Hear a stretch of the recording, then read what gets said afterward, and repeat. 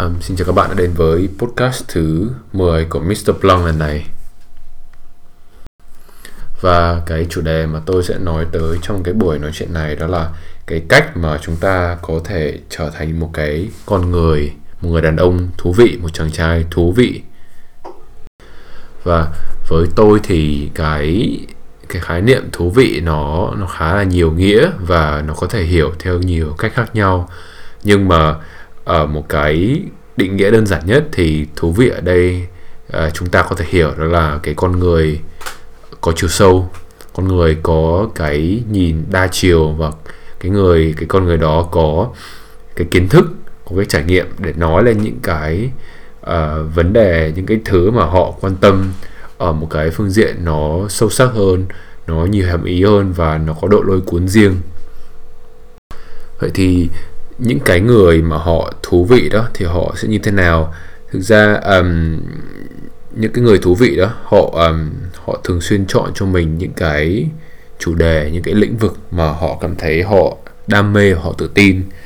Còn những người con trai thì họ đam mê sức khỏe, đam mê thể thao, thì họ có thể nói chuyện hàng giờ về câu chuyện về thể thao, về các bộ môn, về cách chơi ra sao, cách rèn luyện cái thói quen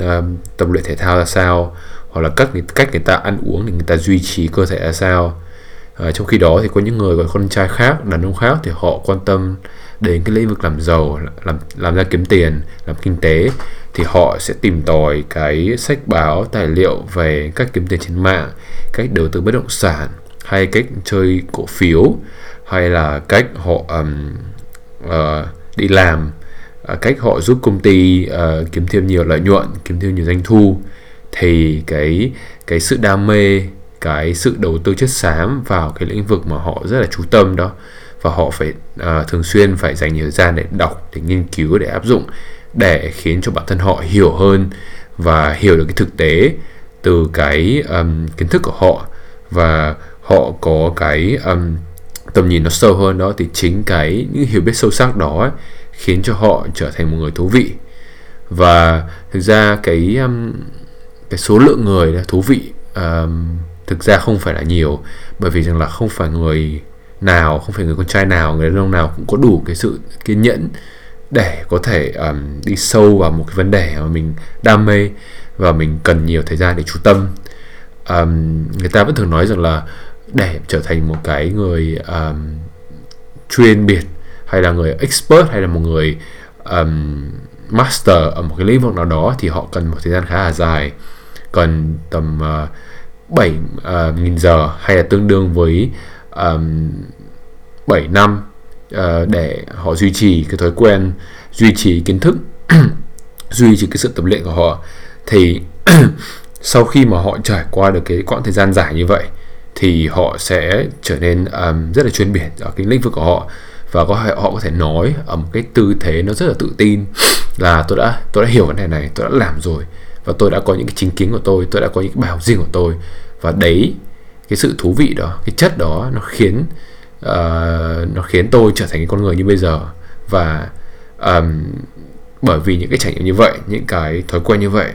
thế nên là nó khiến cho tôi trở nên một cá thể rất là đặc biệt, một cá thể rất thú vị, một cá thể mà không phải ai cũng giống, và không thể ai cũng có đủ cái sự kiên nhẫn, cái sự tự tin và cái sự đam mê để trải qua để trở thành con người như tôi. Nếu mà được đưa ra lời khuyên, tôi vẫn luôn khuyên những cái người khách hàng của tôi, đó là chúng ta phải thực sự biết mình muốn gì trong cuộc sống. Chúng ta phải biết chúng ta giỏi cái gì, chúng ta kém cái gì, và chúng ta phải đầu tư nhiều thời gian để phát triển cái mà mình giỏi. Nó có thể là một lĩnh vực, nó có thể là một cái thói quen, nó có thể là một cái sự hiểu biết. Thì cái việc chúng ta giỏi hơn những người còn lại đó, nó sẽ tạo ra một cái sự thu hút rất là đặc biệt. Tức là sao? Anh ta có được cái mà không phải ai cũng có, anh ta nói được những cái vấn đề mà không phải ai cũng nói ra. Tất nhiên chúng ta nói ra sao để hấp dẫn thì đấy là một cái chủ đề đó khác. Nhưng mà ở đây đó, cái tôi muốn tập trung nói cho các bạn ở đây đó là chúng ta cần phải trở nên chuyên biệt, chúng ta cần phải trở nên đặc biệt ở một cái tư thế, ở một cái hình ảnh nó unique, nó special, nó phải sâu sắc, nó phải có nhiều những cái chiều sâu, thì cái người đối diện không chỉ là bạn bè chúng ta, không chỉ là người con gái chúng ta đang hẹn hò, hay là bố mẹ chúng ta cũng thế. Khi mà bạn thực sự giỏi ở một cái lĩnh vực nào đó thì bạn có thể nói hàng giờ, chúng ta có thể ngồi nói rất là nhiều và chúng ta có thể chia sẻ rất là nhiều. Nhưng mà để được đến cái level như vậy thì chúng ta cần phải hy sinh rất là nhiều. Chúng ta cần phải gạt bỏ những cái chủ đề nó không cần quan tâm. Trong cuộc đời của mỗi con người đó, chúng ta sẽ thường rất là giỏi trong một đến hai lĩnh vực, và hai lĩnh vực đó, một trong hai lĩnh vực đó sẽ là cái vũ khí chính của chúng ta. Chúng ta hiểu biết rất nhiều về hai chủ đề đó và chúng ta có thể là nói với một cách có chính kiến, một cách có sự tự tin, và hơn thế nữa chúng ta có thể kiếm tiền từ hai cái sự hiểu biết đó, cái lĩnh vực đó. Ngoài ra đó, chúng ta nên phải có một cái sự hiểu biết rất là chung, một sự hiểu biết cơ bản ở rất nhiều lĩnh vực khác nhau để chúng ta có thể ngồi nói chuyện một cách cơ bản về những chủ đề khác nhau. Bởi vì sao? Xã hội đó nó không chỉ là một mặt, nó là đa chiều, nó là rất nhiều cá thể, nó rất nhiều biến số. Vậy nên rằng là việc chúng ta giỏi ở một hai lĩnh vực nó không bao giờ là đủ, mà chúng ta cần phải hiểu biết cái thế giới quan, hiểu biết những cái tác động khác, có thể thay đổi cái tầm nhìn của chúng ta, có thể thay đổi những cái suy nghĩ của mọi người xung quanh để chúng ta có thể thể hiện cái con người của mình. Đồng thời chúng ta cần phải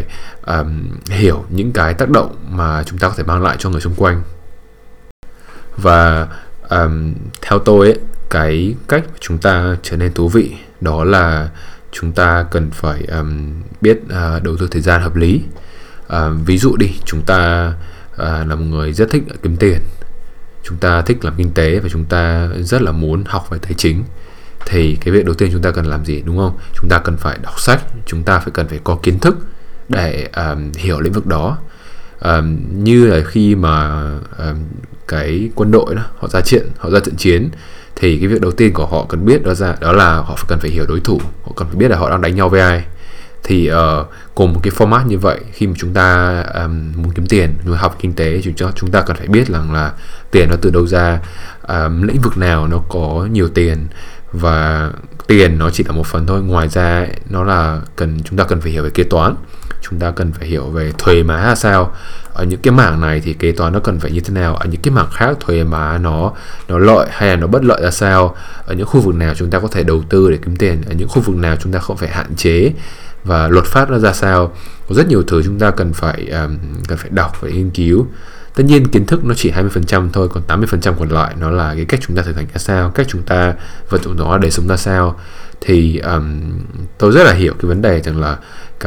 ở mỗi môi trường, mỗi xã hội chúng ta sẽ có những cái trải nghiệm nó khác nhau, có những cái niềm tin nó khác nhau, có những cái kiến thức nó khác nhau. Thế nhưng mà chung quy lại, kiến thức và thực tế nó luôn luôn đi cùng nhau. Và có những người thực sự họ thành công đó, họ không cần có biết nhiều đâu, nhưng mà họ biết về con người rất là nhiều, họ biết về thực tế rất là nhiều, và họ sẵn sàng thuê mướn những cái người giỏi hơn họ để làm cái việc mà họ không có kiến thức. Và đấy là cách mà đa phần những cái người làm kinh doanh họ thường tập trung để phát triển. Họ không có phát triển cái mà họ không có biết, họ phát triển cái mà họ giỏi, cái chủ đề họ giỏi, và những cái vấn đề khác họ không có giỏi thì họ sẽ thuê mướn những cái người còn lại